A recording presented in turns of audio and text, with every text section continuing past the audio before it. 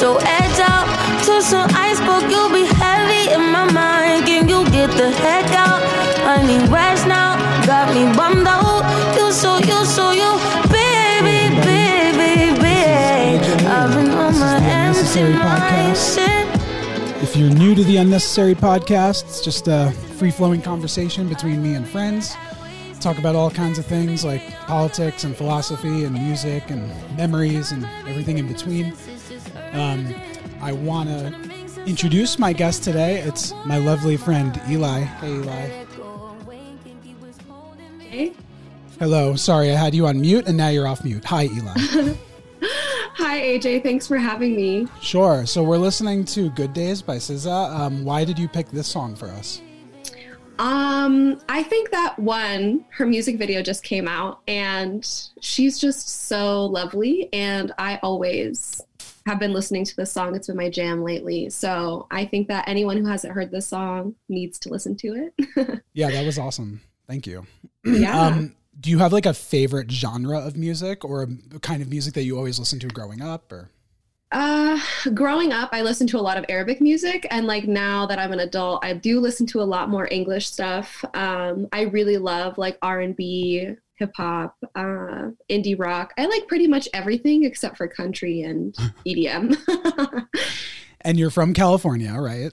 Originally? Yeah, I'm from SoCal originally. And I moved out to Colorado maybe like a year and a half ago, August of 2019. I moved out here for grad school. Not sure how long I'll be here. We'll see. I think I also don't like country music or most kinds of country. And I think that's pretty rare. I think most like geographic areas around the country have tons of people that like country. Yes. But that's interesting that neither of us like it. Yeah, I think it's just like a very acquired taste. You know, it's kind of like beer. You either love it or you hate it. Yeah. Yeah, that makes sense. I like bluegrass. Do you like bluegrass? Yeah. Oh, yeah. It's funny how Bluegrass that's like different. Rad. They're so different though, because they're rooted in different traditions, right? So like bluegrass comes from like underground music scenes. Typically is like made by Black creators, and like country is a little bit different, right? It's very white centric, usually about some guy talking about a sheepdog and a farm and his divorce. And I'm like, not interested. It feels very white centric. It feels like how like Caucasian cooking tastes. Do you know what I mean? Yes. Like it doesn't have the spice. That is the perfect way of describing it. Yeah. Yeah. And I think there are pockets of country music, right, that are not as bad.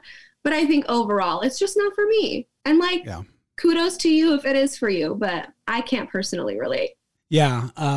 Eva, my partner, loves country music. And so I like now listen to country as part of the relationship and as part of my life. But I love learning about, you know, anything, and I can put a sociological lens on anything. And I've learned so much about women in country music, and also the stories that they tell in country music are very much tied to like old Scots-Irish, like tales, like fiddle music, like that existed in Appalachia. And there are some roots with bluegrass, but like you said, it is different.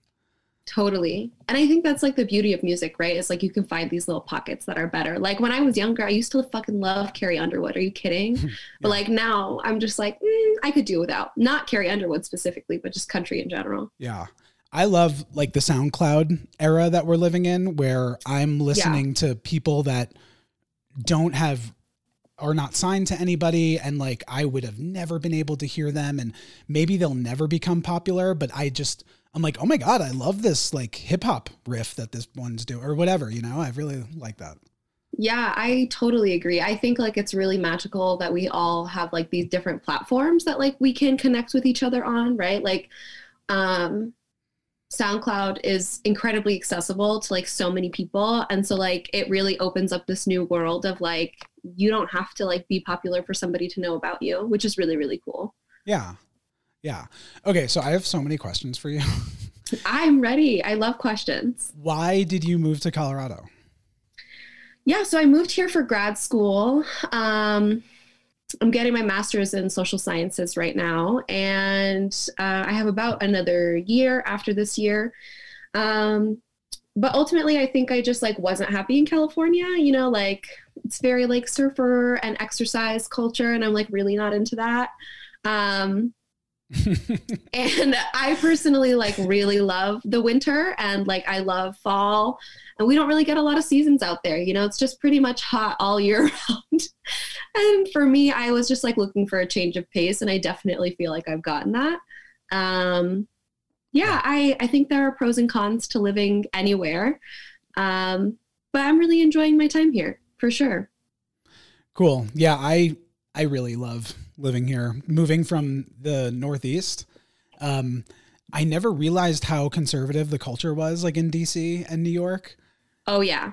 And I love how people in Denver are encouraged to be weird and not in like a cool way, as I like to say. Yeah.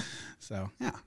Yeah, I feel like everyone's just kind of doing their own thing here, which I really appreciate, you know? Like, I feel like California gets like this rep of being like super progressive and cool and whatever, but like there are major pockets of like conservative areas, and like the suburbs are not fun. But I think that's like across the board. I don't think it's specific to California. Yeah. And so I think it's like really cool, like feeling this different change of like culture and environment. But I also think that there's like lots of major problems here, just like in California. I think they exist everywhere. But yeah, I totally agree with you. I think like there's a lot more of like an accepting environment here. Like nobody's just like judging you. Whereas like in LA, they're like, I'm going to sip my $7 latte and like spit on you. Like I have zero desire to know anything about you. And like here, everyone's just like, do your thing. Yeah. And in DC, people won't tell you how they really feel until until they can gauge through like coded language if you are like-minded with them. So totally. Like a lot of relationships are like super surface level because like people are worried about their careers and exchanging business cards. And it's like I just love exploring different cultures, and there's some really ugly things about parts of it, but I'm glad that I can like learn about it and move away from that. Totally. I feel like people in DC are very like worried about their image, especially because of like the political environment that's out there. And I'm like, so not about that. I'm a very like direct communicator. I say what's on my mind all the time, which gets me into a lot of trouble. But, you know, I feel like it's better to be direct than to be like being around the bush all the time. This brings me to an interesting thought about how like DC is for elite people. It's for like privileged people. And that's how privileged people act. It's like, I'm going to smile and shake your hand, even if we're working against each other. And because this doesn't really affect us. And we're born into privilege, and that's so palpable. Like I've been in meetings I was just thinking about this dude, Mark Bloomfield, who I had to work with because so I used to work for a government lobbying software company. And I would work with people like Planned Parenthood and the ACLU and like some really awesome groups. And I told my boss, like, I only want to work with progressive groups because I'll be able to do better work. But my boss was like, my boss had a MAGA hat, the CEO of the company. And like, yeah, it was so gross. And so this board member is Mark Bloomfield, and he runs this think tank whose sole goal is to eliminate the estate tax. And I had to meet this guy multiple times in his office, and he's like a multimillionaire and a big shot, meets with like senators. And he had these African masks on the wall from his like travels. And I'm like, this is so like, you're such a fucking colonizer. Like he would be in the Dutch East India Company like 400 years ago. That's what his office would be like. And I'm like, this is so disgusting. And I see the patterns that we are perpetuating. And I'm privileged enough to like live in this space and be an observer rather than, like I don't have a trauma from that to make me unable to move in that world. And it's just like, it's gross, but it interests me. And I'm so glad I'm not in DC. Totally. No, I hear you. I think that like, it takes a certain person to like I think that, you know, people of color have this thing where we have to code switch a lot, where like when we're in professional spaces, we're expected to like, you know, be polite and like shake people's hands and stuff. And like when I started my organization, I was really about like transparency and like being direct and like moving in alignment with like my political values and stuff like that. And I don't believe in being polite to people who refuse to recognize our full humanity. And like, I can't anymore, you know, like as a 24-year-old, I'm sitting here like, I can't do this anymore. And I don't know how people have been doing it for 40, 50 years, you know, like smiling in the faces of people who are like despicable. It's really hard, you know, and I am privileged enough to like not really have to do that anymore. And like, you know, it's like at this point in my life, I guess, that I don't have to do it, but like things may change when I get older. I don't know. But I think like it's very much so like an affect of white supremacy that like we have to like be polite in the face of like injustice consistently. And they like ask us to like use nonviolent protesting, like, right. And to advocate for ourselves through laws and petitions and things that are like gentle and easy to swallow. And I'm very much so not about being that way. Yeah. As I think I've told you, I'm a believer in karma in like my own way. And I see it manifesting in terms of like how we fit into the social justice movement or the mutual aid movement or whatever positive activity we're doing or negative activity. But I see like when I look at or think about my privilege and my upbringing, I understand that it allows me to be in a position to like, to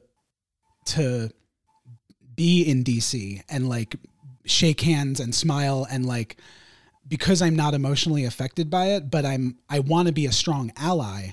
And like, I'm a lifelong member of the Democratic Socialists. I think I do the right things behaviorally. And so from my perspective and my karma is like, I think being a good ally is being the person that shakes hands and goes to DC and like tries to meet people where they're at. Like we talk about, like, I think the final level of compassion and the final level of meeting people out where they're at is like really meeting people where they're at, even if they're at a place where like we hate them. But that's my position. And I recognize that like, that's not for everybody. Like that might not be for you, you know? And that's really important, right? Is like being in that place of privilege and recognizing that like, it's on y'all to do the education for the rest of the white people, right? Like, I am all about meeting people where they're at, right? But like for somebody who's been organizing for a really long time and like, you know, really long is so relative because I've only been on this earth for a certain amount of time.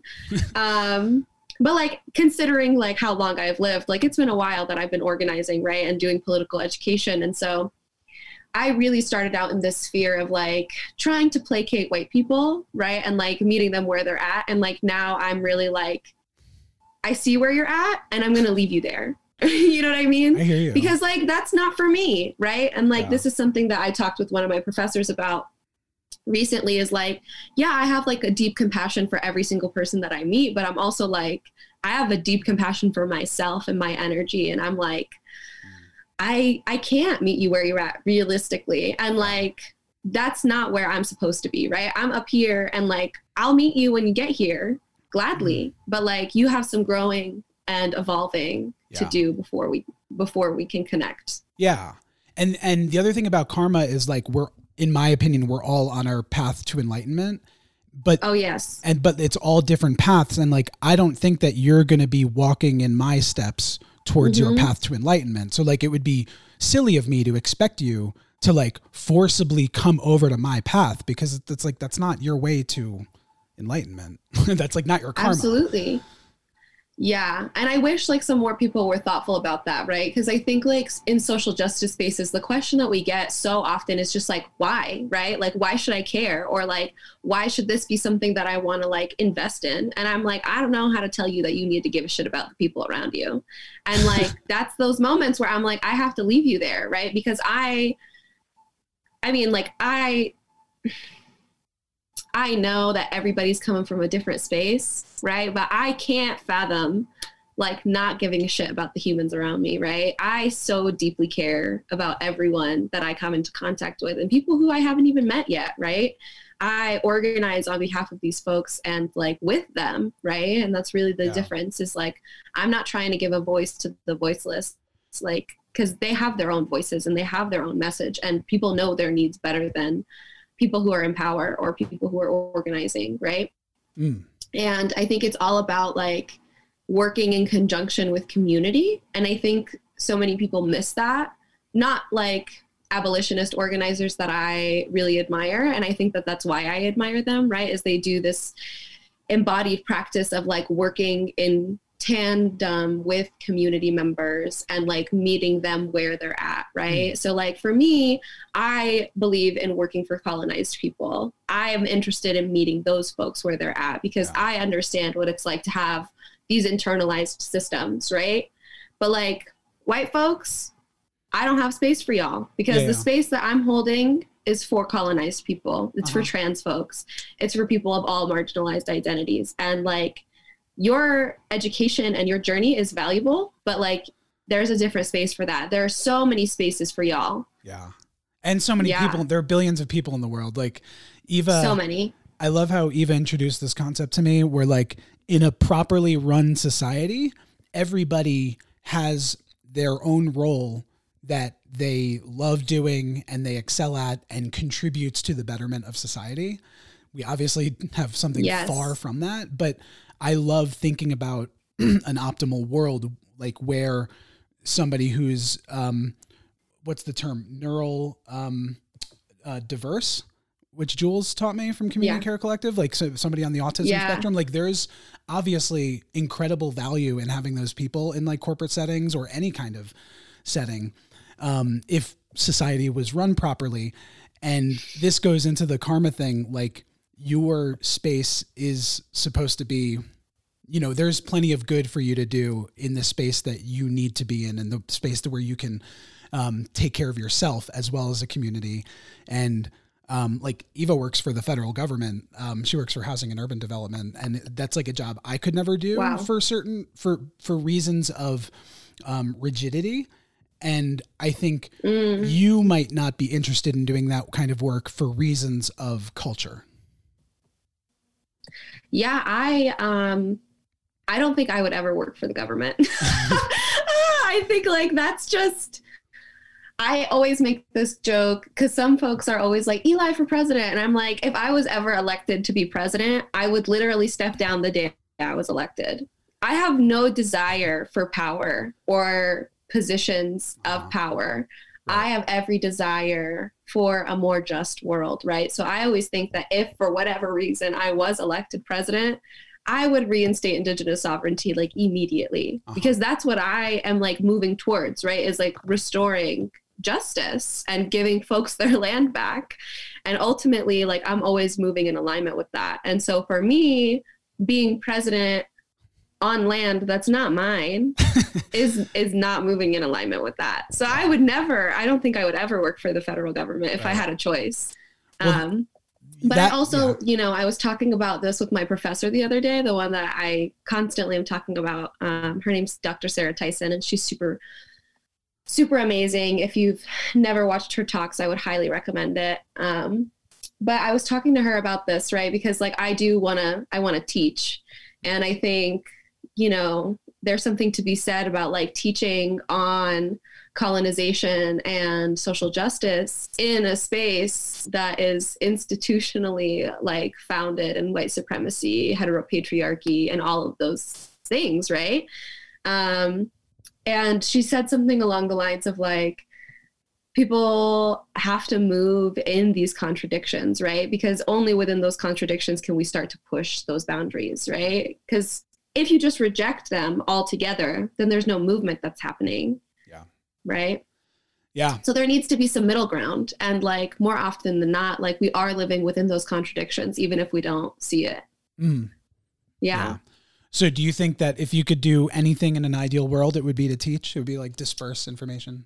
Yeah, I think teaching is something that I've always really loved. I love reading and studying and learning. And I think that like, there's so much information at our fingertips, which is why I'm consistently like, white people, why are you like this? Like, you have the most access out of anybody to like sit down and like rest and like read. Like, what the fuck are you doing if you're not doing all these things?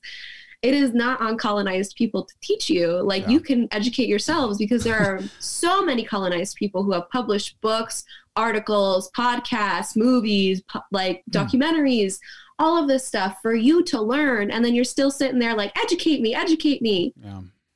How dare you? So I think like if, you know, we were living in a non-capitalist society and I didn't have to do something to pay the bills, I would really be interested in working in any kind of community space for sure. But I think political education is so important to me. And it's like at the root of everything that I do. Cool. Yeah. If I could do anything, I would be an entertainer. I would do like a nightly show or something, like a host. I think you'd be an amazing entertainer. Thank you. Well, that's why I started this podcast. Yeah. I was like, I would totally listen to your podcast. What the heck? Yeah. Yeah. A few years ago, because I am so fortunate to like have my needs met and be able to take time to introspect, I was thinking like, what if I could do anything in that ideal world? What would I want to do? And so I was like, man, I would be like a Jimmy Kimmel kind of character. Yeah. And so I'm like, well, I should have like a podcast. And like, I'm lucky enough where I'm like, I should just do it. Like, I need to be one of these people that like does things. I hear that. I hear that. I think that so many people I've learned that, just like recently in the last 5 years, that so many people don't use logic holistically. They like use logic selectively to reinforce like a previously conceived notion. And like the way to change a lot of people's minds is emotionally and like not through rationality. And that's the gateway into their mind, is like through their heart. Yeah. I mean, that's the hope, right? But like, I totally hear what you're saying, where like people cherry pick like arguments. And I think that's like the same thing when we think about like religion, right? Mm-hmm. People cherry pick things like out of the Bible, and I'm not religious, so I can't like give you an example, but like, it's really interesting to see the way that people will rationalize decisions or stances or positions that they take by like just taking like a small excerpt like out of context, right? And like completely ignoring everything that's around that one passage. Mm-hmm. Yeah, I totally hear that. It's very interesting. And I do think that like emotional appeals definitely work in some ways. And I also think that it really depends on who you're talking to. Because some people are like, you're emotional and like, that's stupid. And like, I think your argument is less valid because of the fact that you're using emotion. And I'm thinking mostly about like men in that case, because they're like rationality above everything. And I'm like, no, but they're not like inherently different, right? Like, and this is something that Audre Lorde talks a lot about in her work, is that like poetry and academia are so closely linked. And I think people like to think about poetry as art and separate from intellectualism. And she really challenges us to think about everything holistically, right? Yeah. She encourages us to embrace wholeness. And that's like a line from like the beginning of Sister Outsider, which if you haven't read it, I would highly recommend it. Sister Outsider? But, yeah. Okay, I'm going to type that in for later. Thank you. Yeah, anytime. Cool. That reminds me of Buddhism, because everything reminds me of Buddhism. A few things you said remind me of. Do you study Buddhism, or like do you? Okay, so I do not. I think that's you. This is why I believe in you as a leader, because you embody. That's really kind. Thank you. You embody these ideals that like I study in Taoism or Chan Buddhism, which is like the Chinese version of Zen, which is what I consider myself. But I believe that a Buddha, when offered the role of leader, would like refuse it. Yeah.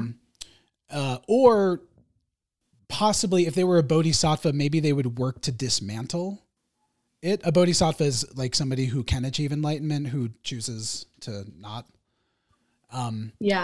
But yeah, I loved what you said about that. And then we were talking about the emotional appeal of people. I don't remember what reminded me about Buddhism with that, but this reminds me of my own family. And I told you I have like a pretty conservative religious family.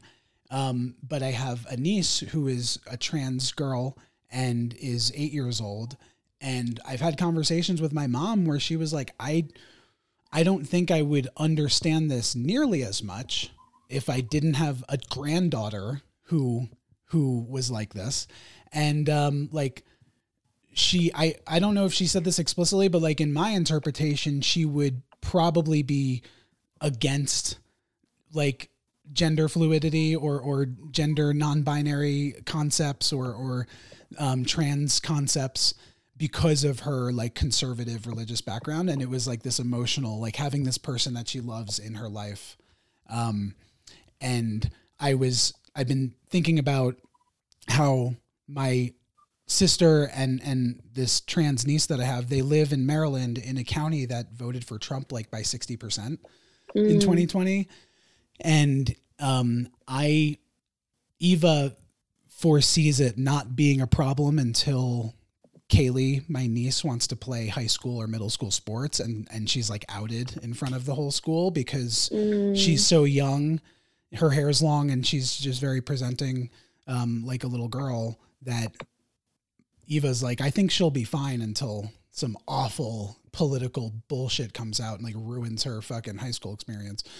And so that's like obviously bad, but thinking about karma and thinking from like a Buddhist enlightened perspective, it's also a really good thing that she's in this town because this is like an incredible opportunity to educate people. Like she's already this civil rights warrior in this town, and like the neighborhood, like the block is very close. They have block parties and like they hang out. And so it's like all these other families are now adjusting their minds. And like, I think this is going to be like so good for the world. And hopefully it's not hopefully it doesn't kill her, to be honest.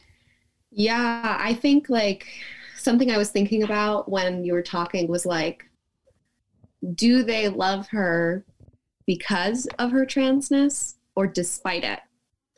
And I think that's really where like the distinction comes in, right? Is like loving someone as a whole being and because of all of their differences, rather than being like, this is something I don't accept, but I will accept it in this case because I love you. Mm-hmm.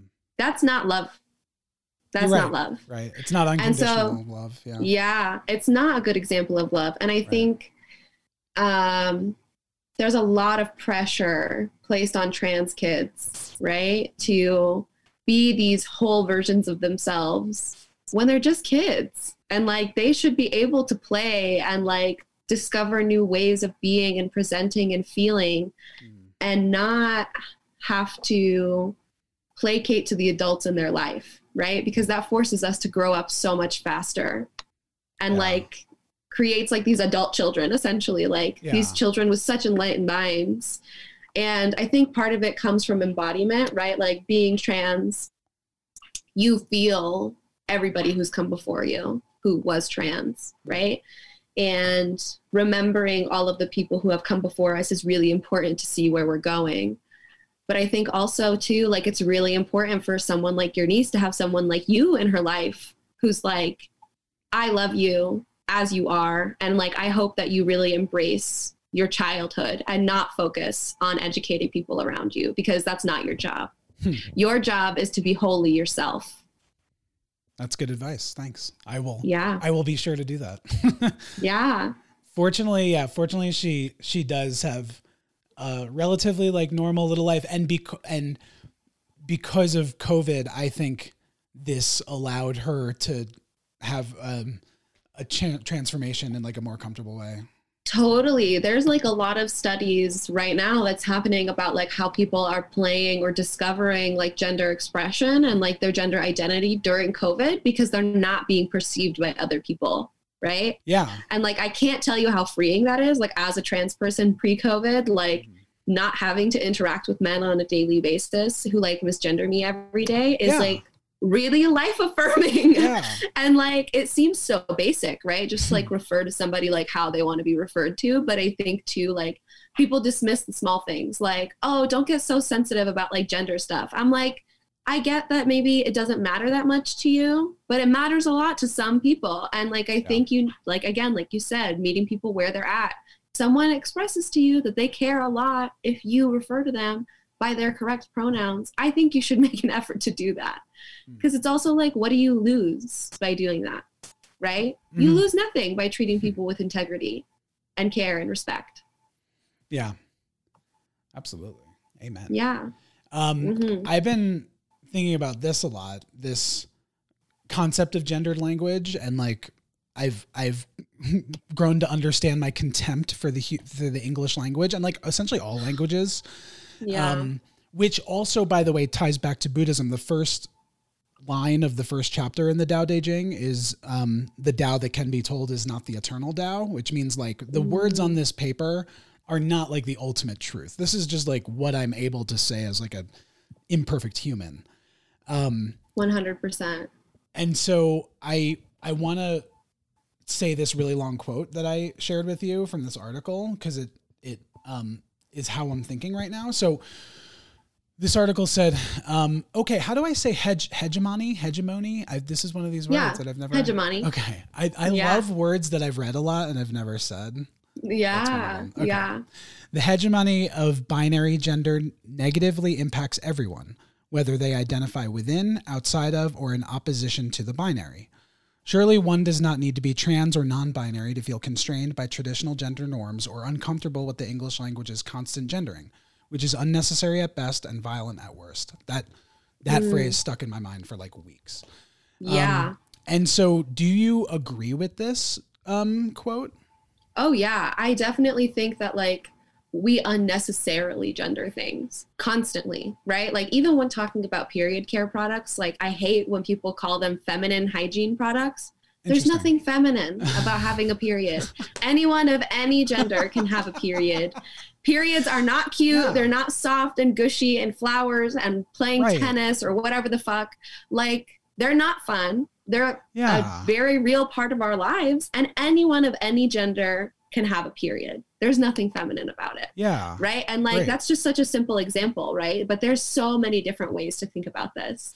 Mm-hmm. And I think like everything is unnecessarily gendered. Right. Okay. So I'm cis, if you will. Yes. Yeah. But and obviously like I'm still learning. I'll be learning my whole life till the day I die.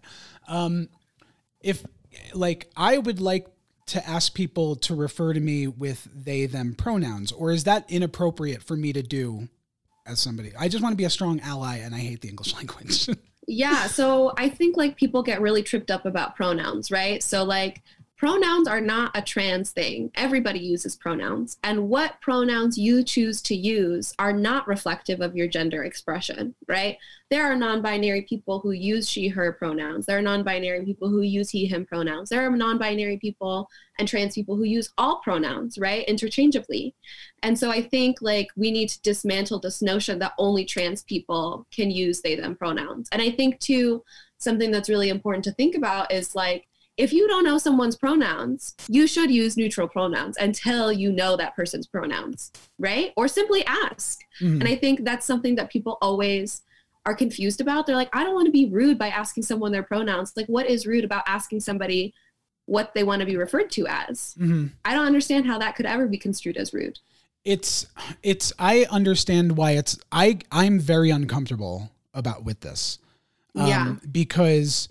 And so I understand people misidentifying rude and discomfort. Yes. Because they're both like social norms that are outside of the norm. 100%. And so I feel really uncomfortable about this because like we've known each other for like almost 2 months and we do business together. And like none of our conversations are relevant to our gender. Never. And so like, it's so annoying and shitty and fucking enraging that like, I need to like start a relationship with you, like a business relationship with you. And like the first thing we need to talk about is something that's like, has nothing to do with business. And that's what led me down this spiral. So should I put he/they? Is that appropriate on my Zoom name?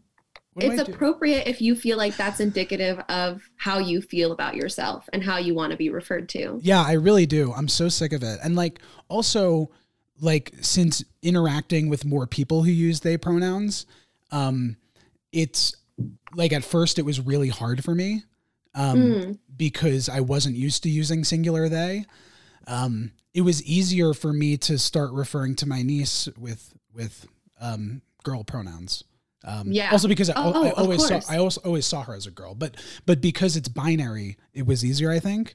Totally. That totally makes sense. Because now, like, I think we're pushing people to think about things outside of the binary, right? And they're like forced to dismantle this idea that there's 2 or 3 genders, right? Yeah. Because like, this is something that non-binary people talk about a lot, is like, not non-binary as in a third gender, right? It's not female, male, non-binary. That's not it at all. It's like, there's a whole spectrum, right? And male and female are on one end, and in the middle, there's all these other things. Mm-hmm. And I think like people just need to really explode their idea of like what gender is, right? And it comes from colonialism, right? We know that. There's a historical point at which people start thinking about gender in a binary sense. There have always been people who subvert gender in all cultures pre-colonization, and they were violently erased through colonialism. And so I think it's really important to remember that like, non-binary is not a new thing, which I tell people all the time. It's not a new thing, and it's not meant to fit neatly in this way that we've constructed gender. It's completely about dismantling this idea that there are only 2 genders, right? And scientists have continued to tell people that there's not only 2 genders. Yeah. At some point, that's what they thought, but that's not what they think anymore.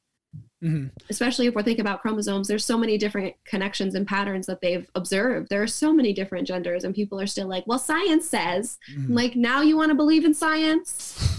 All of a sudden, now you believe in science? That's right. So selective.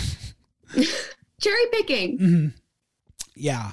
And language obviously changes. Oh my God. There's this accent expert on YouTube who does these, like, he looks at movie stars who do like different accent roles, but then he does this like tour of the US.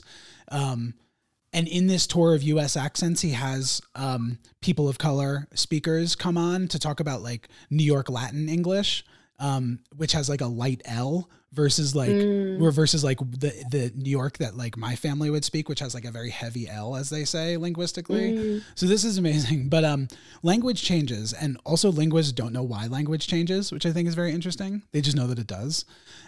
So like in New York 100 years ago, people used to drop their R's. Like, what's y'all name, kid? You know, like that transatlantic kind of thing a little bit. And like Bernie Sanders, like the millionaires and billionaires. But now New Yorkers don't say that. And so I think in 100 years, potentially, people would just not be saying he and her, and we can just all say they. Like, it's just easier to say they and them. It's grammatically fun.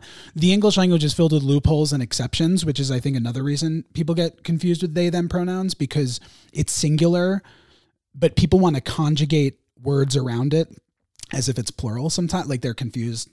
And it's like, don't worry about rules. The English language is stupid. Exactly. That's always what I tell people. You know, like my roommate's dad, when he found out I use they, them pronouns, like he's very supportive, right? He's a cis man, but he was very supportive. And he's like, I'm really proud of they. And I like didn't correct him because I was like, fuck it, you're trying. Like, I don't care about grammar. Like, as long as you are making an effort, that's all that really matters to me, right? Yeah. I'm not going to sit here and correct you ever. And I was an English professor, and I was like, you guys can mess up your grammar as much as you want. Yeah, absolutely. Yeah. Language adapts with culture, right? And like, I think people, especially like professors, right? Like there's like this punishment around like, if you get something wrong, like you get docked points. And I don't really believe in that. I don't think that people learn in a punitive way, which I think is a big reason that I'm an abolitionist. But I think it's really interesting to think about like teaching in a holistic manner that really encourages people to like want to learn, and not because of the fact that they want to get a higher grade, but just because of the fact that you're like presenting them with this information that's new. Yeah. So did you grow up with religion? Yeah, so my parents are Syrian Orthodox Christians. Uh-huh. Yeah, and I went to Bible school and like all of that stuff, which I think is really interesting, like as an adult to think about. But I, from a very young age, was like, I don't really like this.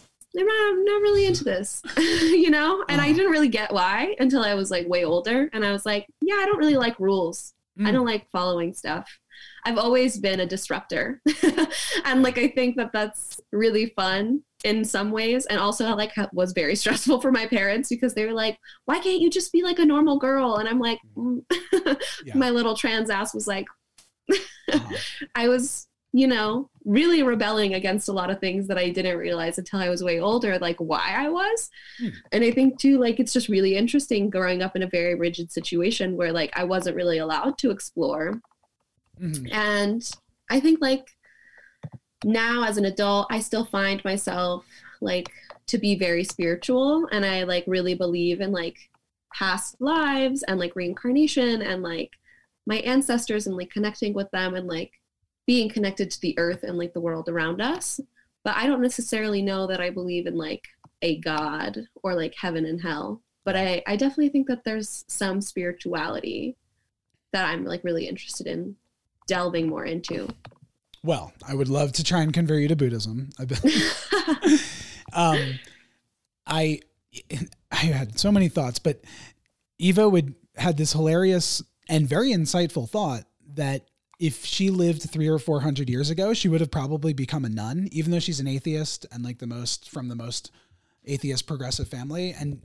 And she was like, it's like, you don't have to deal with fucking men. Like you're kind of like hands off, you're off limits. You can just like, you're allowed to read. Like you're given so many privileges that you wouldn't possibly be. And we talked about, she would either be that, or she would marry somebody like super rich and powerful. And like be able to like wield power somehow, you know? Those were the two options for her. Oh, totally. I think if I like was born like however many years ago, it depends really on like where, right? And also when, but I think too, if I had to, I would totally like murder my husband, like would poison them 10 out of 10, take their power, take their money. Mm-hmm. For sure. That's the only way I would survive it. Well, I'm glad we live now. Now is the best time to live. Yeah, I honestly like, I always think that it's like a very white thing to be like, oh, I wish that I was born in like this era, right? Because like, you know, like 50, 60, 100 years ago is not good for people of color. No. But I think I am very interested in going like way, way back, like pre-colonization, like what our societies looked like, I think would have been very interesting to see and be a part of, for sure. Yeah. Yeah. I read a series of articles, and I think it was Psychology Today, about hunter-gatherer societies. And like there are currently hunter-gatherer societies, which is so cool. Like you don't have to talk about them in the past tense and what they would have done.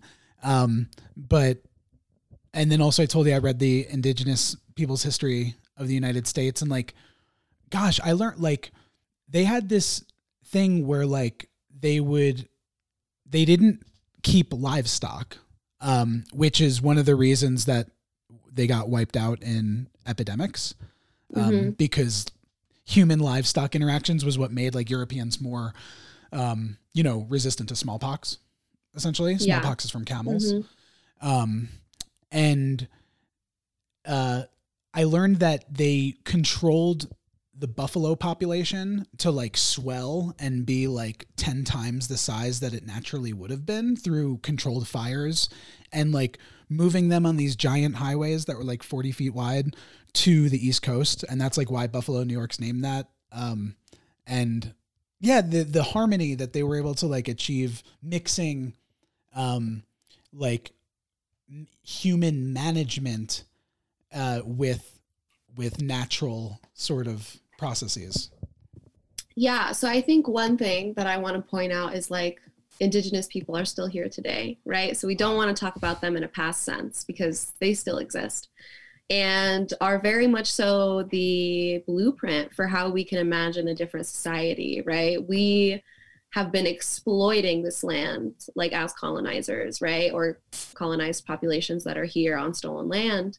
And I think Indigenous people really show us like what it could look like to ethically like raise livestock, right? But like let them roam free in a non-corporate way. And I think too, like that's really important, especially when thinking about Indigenous cultures, foods, right? I think this is something that like vegans continuously miss when it comes to their political ideologies, is like meat is so central to a lot of colonized populations' diets, right? And like there are ethical ways to raise livestock and care for animals and incorporate that into our diets. But I think like the problem, right, is corporatization and not demonizing these populations who choose to eat meat. I think that's like a very important distinction to make. Yeah. There's so much context in there. Yeah. Meat bad, is not always the right and I think too, like it's such a privileged take, right, to be like, oh, like everybody should be vegan. First of all, not everybody's body would do well with veganism. I think like there's a lot of nuance there. Like everybody's body is built differently.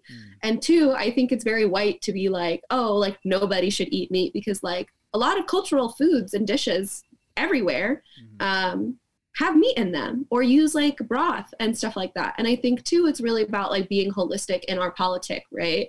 Not getting tunnel visioned by our vision, where it's like veganism is super important to me, so veganism is the only way, right? I think like people get so like cornered into these spaces where like they advocate for things that I don't think they're even meaning to. And I'm like, you need to add nuance. These things are so important, right? Because like so many of these populations like are consistently ignored, and like they're still here, they're still living, and they're still practicing all of their cultural practices because this is their land. And like, it is not our place to tell them what to do with it. Yeah, that reminds me of the idea of like equity versus equality. Like yes, a lot of my conservative friends, and I do have a lot because of where I went to college and just like my upbringing, and because we had so many shared experiences at a young age, we're very close regardless of our differing views. Also, these are like, my one Republican friend is like a lawyer who takes like tons of pro bono cases and does like defense attorney work. And I'm like, you know what? I kind of like him, but even though he's an idiot, he's a total idiot and an asshole. But anyway, a lot of my conservative friends are very preoccupied with equality, and they think that like the libs are interested in equality. And I'm like, you don't understand. Like, I'm interested in equity. And that's a word that like I say all the time because, and actually my Muslim friend Shafni, who lives in Sri Lanka, taught me about that because he was explaining the roles, traditional roles of men and women. And he was saying like men can't give birth, and that's an example of equity. Like it's never going to be fully equal. Like a male rather will never give birth. But that's not true. Some men can give birth. See, and that's the thing about equity. Like it changes, it's amorphous, and like it's very complex. It's infinitely complex, I guess, is like a good way to. Totally. Yeah, I think like it's, again, like equity is all about nuance, right? Because I'm sure you've seen that graphic, right? Where it's like people at a baseball game and it's like a taller, like super tall person, medium-sized person, and a short person. And they're all behind this like chain link fence, like watching this baseball game or something, right? And they're like, equality is just like removing the fence or removing like the boards on the fence, right? So everyone can see from behind the fence. Equity is like providing little stools for the shorter people so then they can see above the fence just like the really tall person. Yeah. Right? So it's like really interesting to think about an equitable society. And I think too, we rely so heavily on these institutions to give us equity when we can just create it ourselves. Yeah. Okay, so that brings me to, I would love to talk with you about Dean Spade and this roundtable discussion that we listened to on Zoom, because I think this relates. So what you just said was, I don't remember what you just said because I have a terrible short-term memory. My short-term memory is so bad. But this, so to preface this shift in conversation, Dean Spade is a writer who came out with a book called Mutual Aid, which I can't wait to read. But you shared with me and some folks, or the rest of our Denver Community Fridges group, kind of a roundtable discussion or panel promoting this book. And I really loved what they had to say. But I loved how it gave me a different perspective, because like I have a much different perspective from the people on the panel. Totally. And I loved how it was 3 different people with similar but different experiences and similar but different perspectives. And it provided like a lot of depth. And I just thought it was so cool. And I wanted to be the person who argued with them and like disagreed with certain points that they made, but I understood that that wasn't the forum for that. And like, I would love to have a follow-up with them, but I thought it was so good. Do you have any thoughts about the Mutual Aid Roundtable panel that I'm referring to, or do you want me to keep talking? Yeah, I really loved that panel. I'm not going to lie. And I'm really interested to hear like what you disagreed with. I would be happy to like hash those things out with you. I think all of the people who were on that panel, Jairus, Miriam Kaba, and Dean Spade, are all people that I so deeply admire, and like are people who have paved the way for like abolition and transformative justice contemporarily.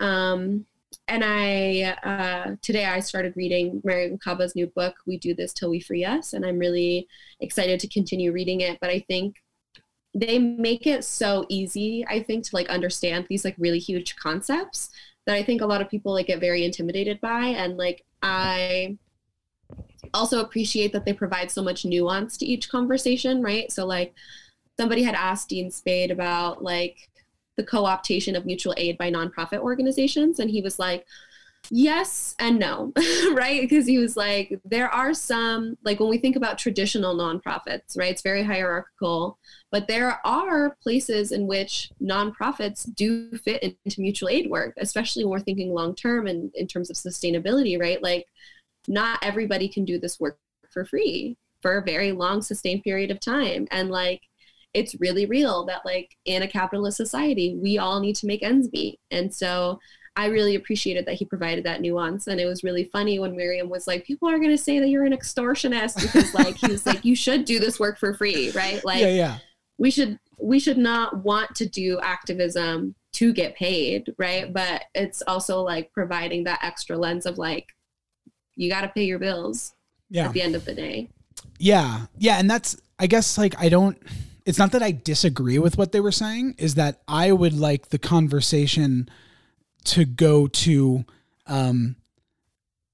how do we make it possible to have a nonprofit do mutual aid work, while simultaneously having the grassroots, like traditional mutual aid that they were quote unquote espousing.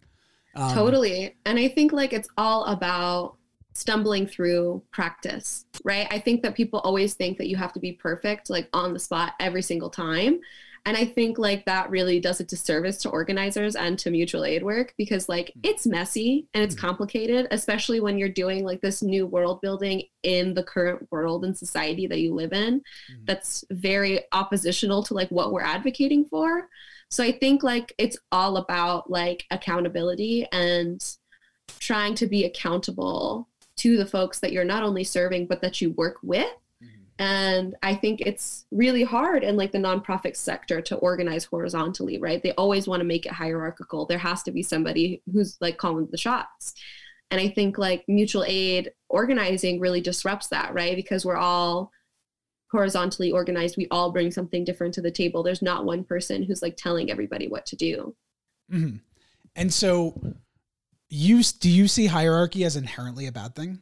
Always? I don't think so. No. And I think this is like why nuance is so important, right? Like hierarchy is not necessarily a bad thing. It really just depends. It just on often the context. is. Yeah, 100% depends on the context. Okay. The parts that I would, I guess, like I said, not disagree with them on, but like challenge them on, is that I loved how they talked about, I think it was Foucault, if I'm pronouncing that right. Yes, you are. They talk about how right-wing politics often fetishize the state, and we think of fetishizing the state as a right-wing thing, but also like anarchy is in a way also fetishizes the state. Yeah. Liberalism. More likely. Yeah. Well, I thought they were saying that anarchism fetishizes the state because you fear it so much as an entity that is inconquerable or right. Yeah, exactly. It can be for sure. Right. But I would challenge them and say that I think that they fetishize the state by being quote unquote suspicious of the nonprofit model. And like, I understand that was the point of the panel and the point of the book. And that's why I bought the book. Cause like, I want to expand my understanding of this and like my perspective. Totally. I think I probably have a different personal history than the three people on the panel, and my experiences completely inform my opinions on politics and on like nonprofit structures or mutual aid.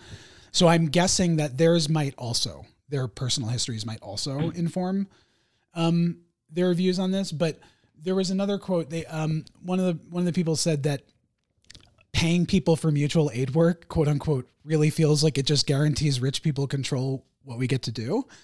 Yes.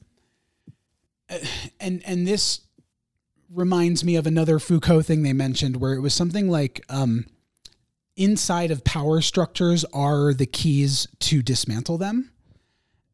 Yeah. And so that leads to a question of like, I'm agnostic as to whether dismantling a power structure is better done from within the organization or from without the organization, from within the power structure or from without it. I'm agnostic because I don't know. And I think every situation is different, but I don't believe in, like poo-pooing the notion of changing the system from within, simply because we don't know how the future is going to unfold. And so I want both, you know what I mean? Yeah. And I think maybe I can provide a little clarity, right? So Dean Spade, in that quote where he's talking about being suspicious of the nonprofit model, was saying that we are right to be suspicious of the nonprofit model. But, right, and then here's the but, is that the nonprofit model can work in certain contexts for mutual aid and grassroots organizing. But the traditional way that we think about nonprofits and the way that they were created was to mitigate these like really radical political organizers, right? And like contain them rather than expand the efforts that we're doing. And they can be used to expand them. But what he's saying is that we should always be suspicious of using traditional modes of institutional organizing, right? Yeah, that makes sense. So I don't think that he's at all saying that like it can't work, but that you always have to be on your toes about it. You can't get comfortable, because that's when the state is at its most powerful, right? Is when you stop questioning these things. Yeah, that makes sense. Yeah. Yeah. And then in relation to the Foucault quote, so it's coming from History of Sexuality, Volume 1. There's 4, because Foucault is insane. Foucault. Yeah, he's wild. And he's not necessarily the easiest read. But in that text, he's talking about power in a different way, right? Because the way we traditionally think about power is hierarchical, right? There's power all sustained at the top and none at the bottom. And the way Foucault explains power is that it's more relational than that. So rather than thinking about power as an umbrella where it's all concentrated at the top, thinking about it as a net, right? Because power is consistently sustained through your relationships with other people. And so through dismantling it, through your interpersonal relationships, you begin to dismantle the apparatuses of the state.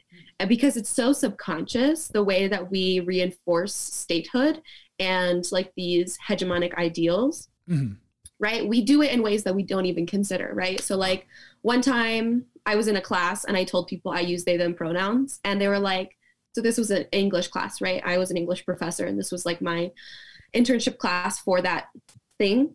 And somebody was like, well, is it even grammatically correct to use a singular they? And I was like, well, first of all, fuck you. And second of all, that's like a really easy way of like, again, reinforcing these hegemonic ideals. Like, why the fuck does it matter, even if it is grammatically correct or not? Like, this is how somebody identifies and you should just accept that, period. Right? And so I think this is what Miriam Cabo was really getting at when she was talking about dismantling these power relationships, right? That we don't police each other, right? And this is something that I think we do unconsciously, but that we need to be conscious of, right? Because the state operates in such, I hate to say the word nuanced again, but such nuanced ways that we don't even notice it, right? These things just seem like natural ways of organizing things, right? And they just seem like the way things are, right? And that's when the state is at its most powerful. Yeah, I that makes sense. Okay, so do you ascribe yourself to a particular political ideology? Do you label yourself? Like I label myself a libertarian socialist. Yeah, I would call myself a leftist, anarchist, abolitionist organizer. Those are a lot of words to say that I fucking hate the state. I hate government institutions. I do not believe in reproducing these ideals, right? I don't believe in capitalism. And I am an anti-cop individual. So I totally believe in freeing all prisoners and dismantling the police state that we live under. Yeah. I mean, I'm sure a lot of our ideologies like overlap, probably most of them. Like I said before, I think my personal experiences really inform my opinions. And I think like living with a federal government employee for 4 years has like reinforced my faith in the importance of like people like leftists using the system to change it. And then as a member of the DSA, the Democratic Socialists, like we all made a commitment a few years ago to rejoin the Democratic Party. Like that tens of thousands of us left the Democratic Party. And then we were like, you know what, let's like become county officials and caucus members and stuff and delegates. And like, let's like take over this party. Like there's enough of us. But that's always like a debate. So one other thing I wanted to quote from their talk. They said, it's a deep quote unquote quote. It's a deep reality that having to get paid for everything really limits it. And by it, they mean, I guess like the passion or the pursuit of mutual aid ultimately.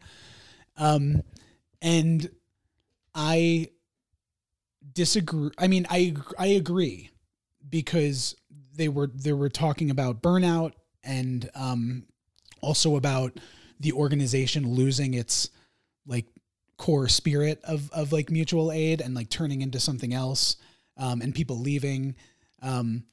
But I believe in the power of like paying people and like uplifting people but this is why I loved reading this. And I'm so excited to read the Dean Spade's book is, I think that I can help organizations create new models that really get at all this stuff. Like, well, what if instead of paying people, you get convicts or ex-felons who are getting out of prison and house them and give them phones and give them jobs and have privileged advisors or privileged volunteers like teach them, like get them QuickBooks certified and teach them accounting and have it be like a 2 or 3 year contract or I don't know.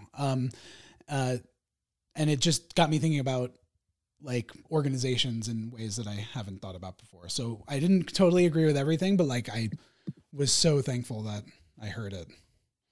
Totally. I would recommend listening to the talk because I know you read it, but listening to it, I think is a different experience. Because I think that around that same time, they were talking also about like our alienation from labor under capitalism, right? So like Dean Spade gives the example of like, if I make a pie for my friend and I like love making that pie, I might have the idea of like starting a pie shop, right? And then 10 people want to order a pie. And then I'm like, fuck, why did I do this? Right? Because you're doing something for the pursuit of money, right? But it dwindles the love that you have for doing that thing. And I think it has inherently to do with capitalism and not at all to do with the fact that everybody should be paid for what they do, right? But ultimately, there should be no money at all. Capitalism Yeah, should that makes not sense. be in existence, in my opinion. That makes sense.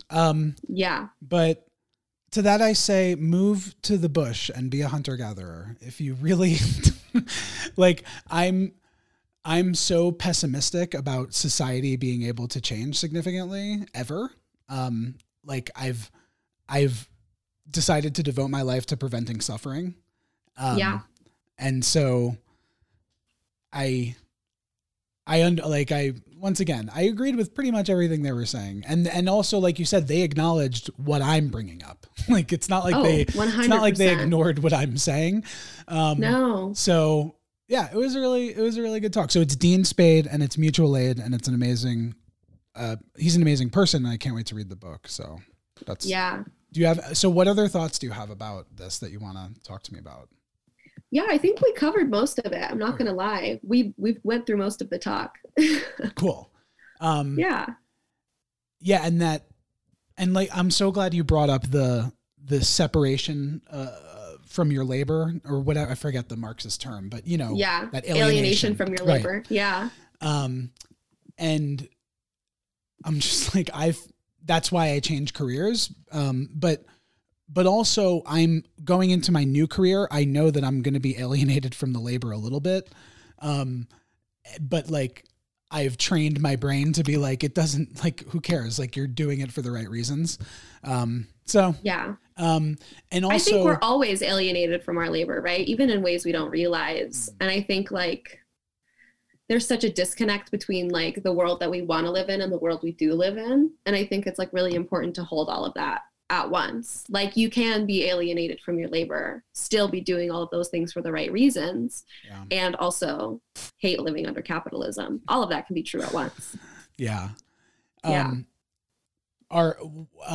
When I talked with Jules last week from the Community Care Collective, who we both know and who hosts one of our fridges,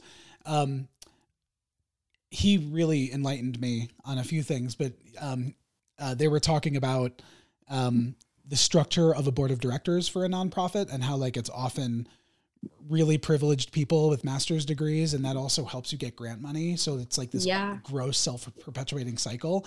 And that relates to the Dean Spade roundtable discussion where that's how it guarantees rich people can control what you get to do. If you have these master's degree people who only know how to do things one way, and you recruit based on credentials, and that's not the only way you have to do things.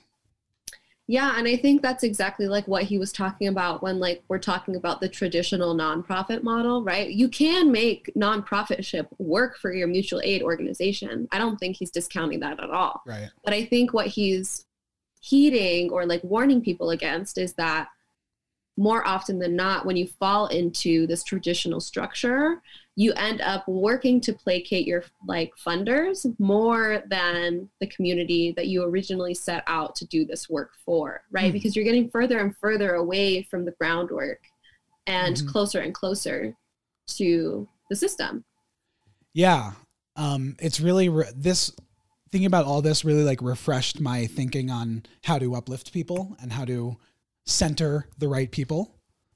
So as the white savior, Dean Spade offended me terribly, as you can tell. Yeah, and I think Dean Spade would challenge you, right? In terms of thinking like, why do you want to be a white savior? Because it's my karma, Dean Spade. But it's not your karma, right?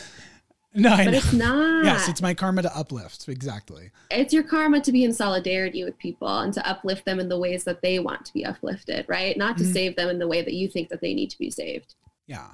I think you would love my religion because the Tao Te Ching talks a lot about water. A lot of metaphors are like, just be like water. Like when in doubt, like seek the low places, float, like allow people to float, nourish people, and recognize that like being soft is stronger than being hard. Yes. Like there's this metaphor of, waves hitting the rock. Yeah. And I think like that's a really powerful thing to think about, right? And being easily movable. And I think that people more often than not are just so egotistical and like they need to just let it go, right? It's not about you. we are all people who can cause harm, and we can all be wrong in some spaces. And I think it's all about being humble and recognizing like you don't know everything. And like we're all put on this earth to be in community with one another and learn from one another. And you more likely than not do not know everything. And so like it's really important to recognize like, oh yeah, shit, like I'm wrong. Thank you for telling me. Yeah. Thank you for exposing me to that knowledge. Mm-hmm. There's nothing wrong with being wrong. Yeah. Oh my God, it reminds me of another Tao Te Ching quote. It says, if you want to be straight, you must first allow yourself to be crooked. And they go through a number of metaphors like that. Yeah. Okay, this is really random. I thought of a bad business idea recently, and I've done this periodically where I just think of awful business ideas. So I would love to just present to you my business idea, and you can tell me if you have one or not. It doesn't matter. Cool. So this business idea is called Love After Death.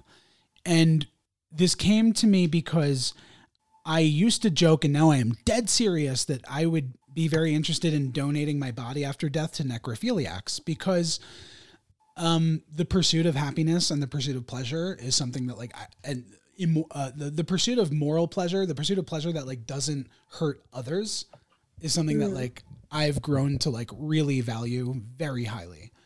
And I don't know how many necrophiliacs there are out there. That's the crux of this business model, Eli.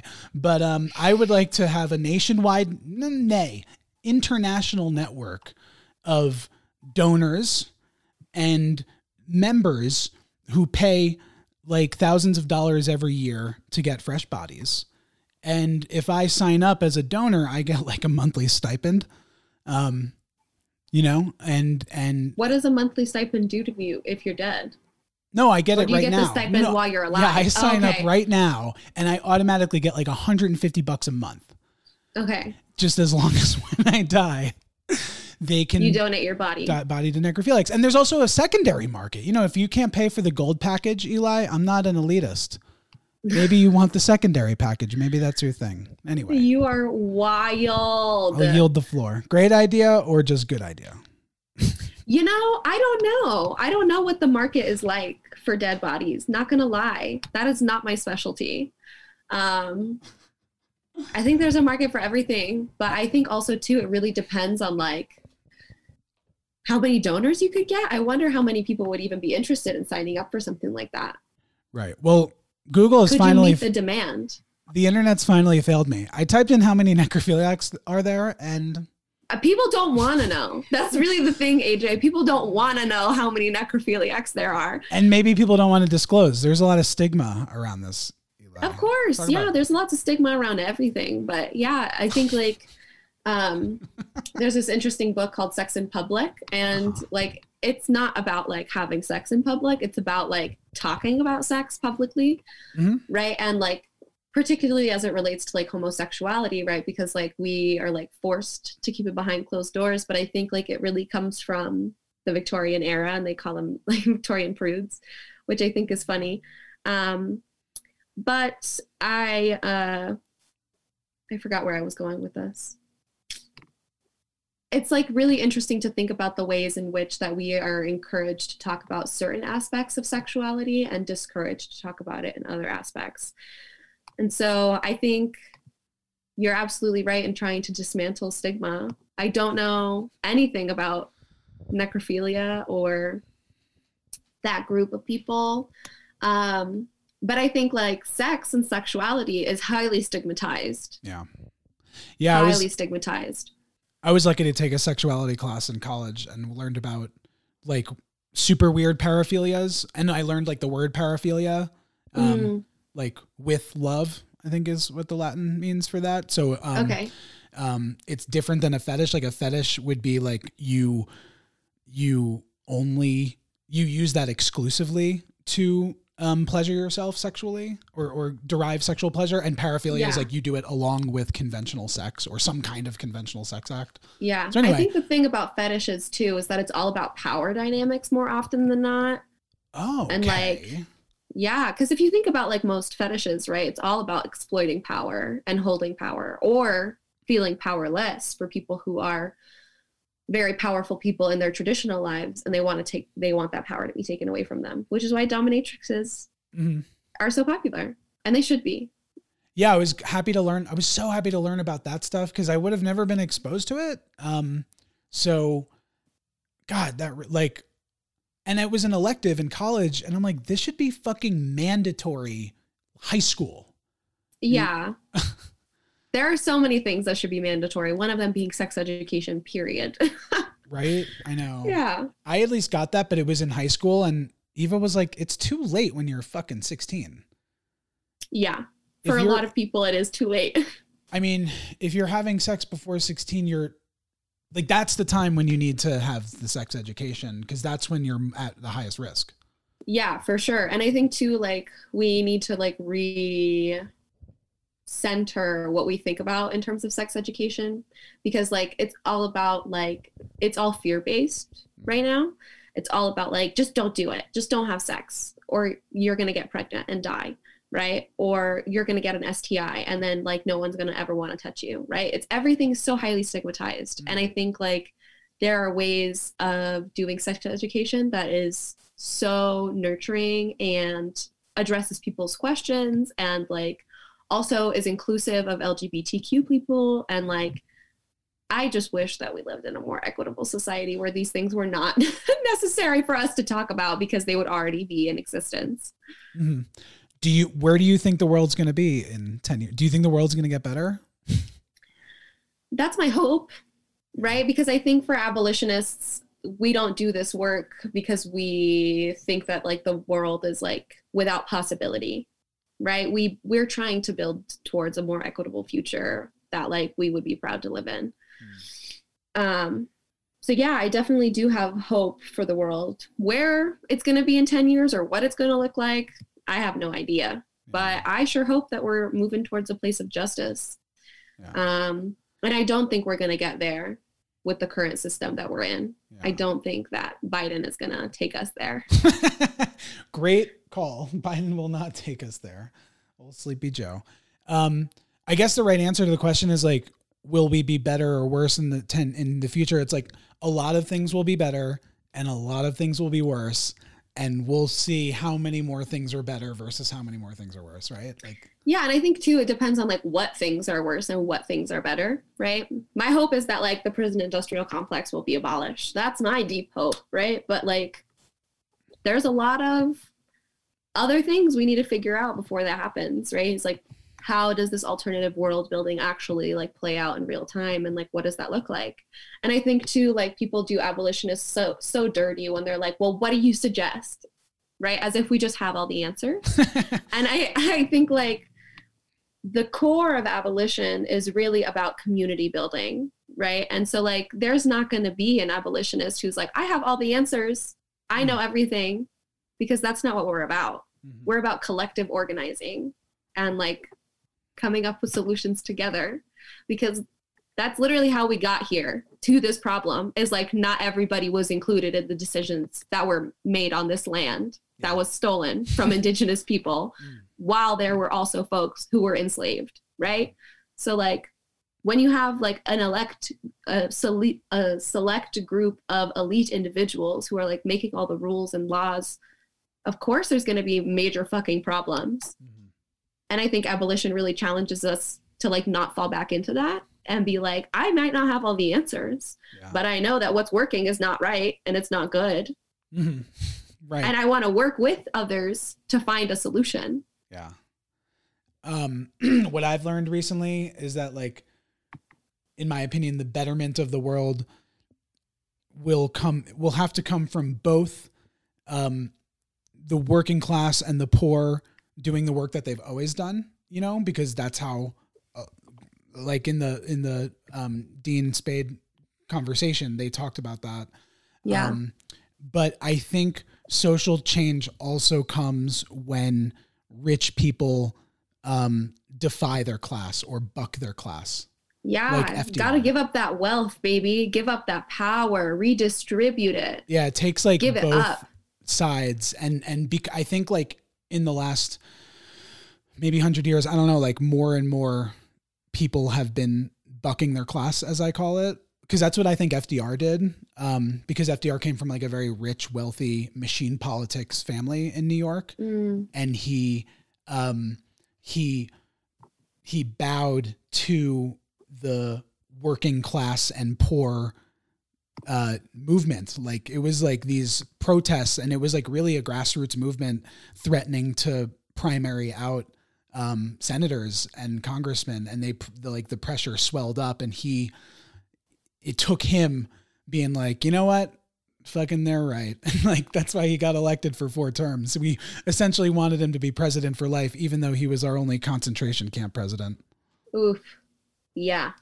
We were like, you know what? That's how bad our presidents are. I tried to make a list of top 10 best presidents, ended up being a top 10 least terrible presidents. There's not a single American president that I would ever characterize as good. Jimmy Carter. I like Jimmy Carter. He got I think the fact that like we have presidents on stolen land is such a dichotomy, right? Like how could you even be good in that kind of setup? There's no good that can come of that. Well, like you said at the beginning, you would refuse the title of president, and that's a good president. The one who says like, are you fucking nuts? This is awful. I would never fucking do that. I would never run for president to begin with. But if somehow somebody bestowed this upon me, I'd be like, okay, let's restore indigenous sovereignty. Yeah. Next day. Like I would never take that power. Right. So all that being said, I call myself a globalist politically. Like I believe that like we have more in common in terms of our needs with poor people in China and in Mexico and all over the world than we do with rich people in the United States. Yeah. So like class solidarity, obviously in my opinion, makes me a globalist. And I believe that to not have tax havens like the Cayman Islands, you need global cooperation. And like, I don't know how you're going to organize all these billions of people, but like we have a UN. Like I feel like I believe in, and like often like the heads of the UN are like socialist former presidents of like Luxembourg and stuff, which by the way is itself a tax haven. So Luxembourg, come on. So I don't know. I believe in globalism, and I like want to be an optimist and be like, I think there's a way to like infiltrate these global structures but I also think it would take a George Soros or a Elon Musk to be like, you know what, I need to like change the system so that people like me aren't allowed to be as powerful as we are. Like no billionaire is a socialist. They're all neoliberals to certain degrees. When they're on the left, they never advocate for dismantling the system that allowed them to become billionaires. Of course. And I think too, people like don't understand that you don't become a billionaire through hard work. You become a billionaire through exploitation. Like it's necessary in order to become a billionaire, because like you got to imagine like if you worked for 100 years and you made $1 million every year, like that's how you would become a billionaire, like through hard work, right? That's literally not possible in the current system that we live in. Exploitation is required to become a billionaire. So when people are like, I want to be the next Elon Musk, I'm like, are you sure about that? Are you really, is that what we're striving towards now? And I think too, Foucault might challenge you rather than looking to the ruling class to infiltrate these systems and provide liberation, that the power is really with the people. And that it's on us to overturn these systems of power that keep us at the bottom.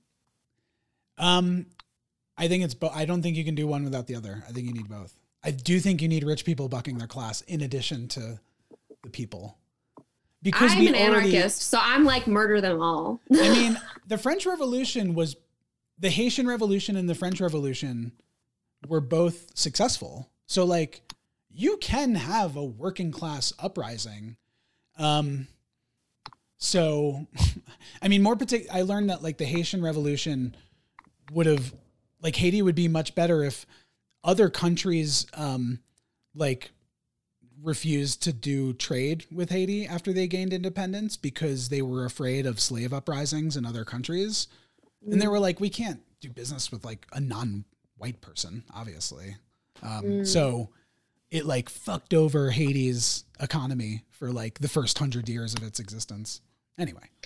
Yeah, I'm not too well versed on global politics, not gonna lie. And I think that's like where my pitfalls are. But I think too, like I'm so weary of like outside folks telling other people like how they should govern themselves. Yeah. And so, I mean, I'm a decolonial scholar, so I'm like, I'm not here for the colonialist governments. I'm also not here for the UN telling people like how they should organize things, because also the UN has consistently failed on so many occasions to acknowledge and hold people accountable for like war crimes and other things, other egregious things that have happened globally. So I don't have any belief in these systems that have been built, right? Because I believe that they are there to maintain the power structure, right? Mm-hmm. But that's just where I'm coming from. And I think this, like, just what it means to be an anarchist, to be like, no, I don't like this, so I'm going to scrap it and rebuild something different. And I think that's really the key, right? Kwame Toure really encourages us to think about revolution not only as destroying things, but as creating, right? Because if someone's just like, all they talk about is destroying, that's not radical. It's not revolutionary. Yeah. The real revolution comes in rebuilding and imagining different worlds than the one we currently live under. And I guess right now I'm like I'm agnostic. Like I don't have an opinion as to whether destroying the systems will be better for us. I just know that like, I don't think that's the side that I'm on in terms of like how I think transformation, or in terms of how I'm going to affect transformation. Like I think my karma is to try and thread the needle, try and infiltrate the system and use the key to dismantle it or to transform it into like what I want. Also because I plan on dying in the next, I don't know, like 30 years. Like I don't plan on living that long. I would consider myself very lucky to live in my 70s, even though most people in my family live in their 90s. I like to think of life like as very fleeting. So I'm like, I only have a few dozen years to like make an impact. Other than like teaching younger generations and giving wisdom, but like, I don't know. I'm just gonna not have too much anxiety about my position as long as I'm helping people and my heart's I do self check-ins, make sure my heart's in the right place. So anyway, totally. rant over. Yeah. Well, thank you, AJ, for your time and your energy and these lovely questions. I really appreciate you having me on your podcast today. Oh my God. We've been crushing it. We're going on 90 minutes. Okay. So maybe we can do a part 2 sometime. I think that would be really lovely. Totally. Yeah. Okay. I definitely think that like you've got lots of other people to interview as well. So yes, I'm okay waiting my turn. Oh yeah. I'm already excited to talk with them, so they're so lovely. Thank you so much. This has been like really cleansing for me, and I feel invigorated, and I really love you so much. Like you're so important to me, even though we just met. Thank you. Yeah, I have lots of love for you as well, and I'm really grateful for the space that you continue to hold for me, and I'm really excited to see how this turns out. I think it's going to be really lovely. Yeah, me too. Okay. Well, I'm going to send us out on Good Days by SZA. So, cool. Thank you again, Eli. And thank you to everybody who listened and for subscribing. And this is AJ and the Unnecessary Podcast. I gotta keep